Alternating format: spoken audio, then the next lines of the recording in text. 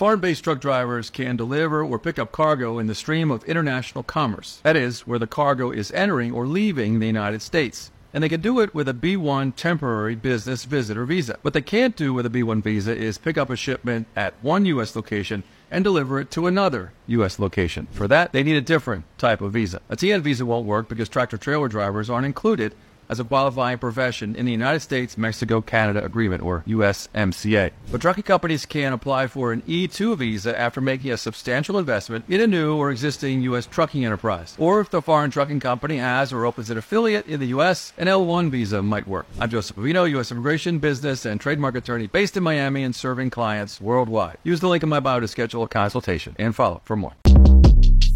Shortcast Club.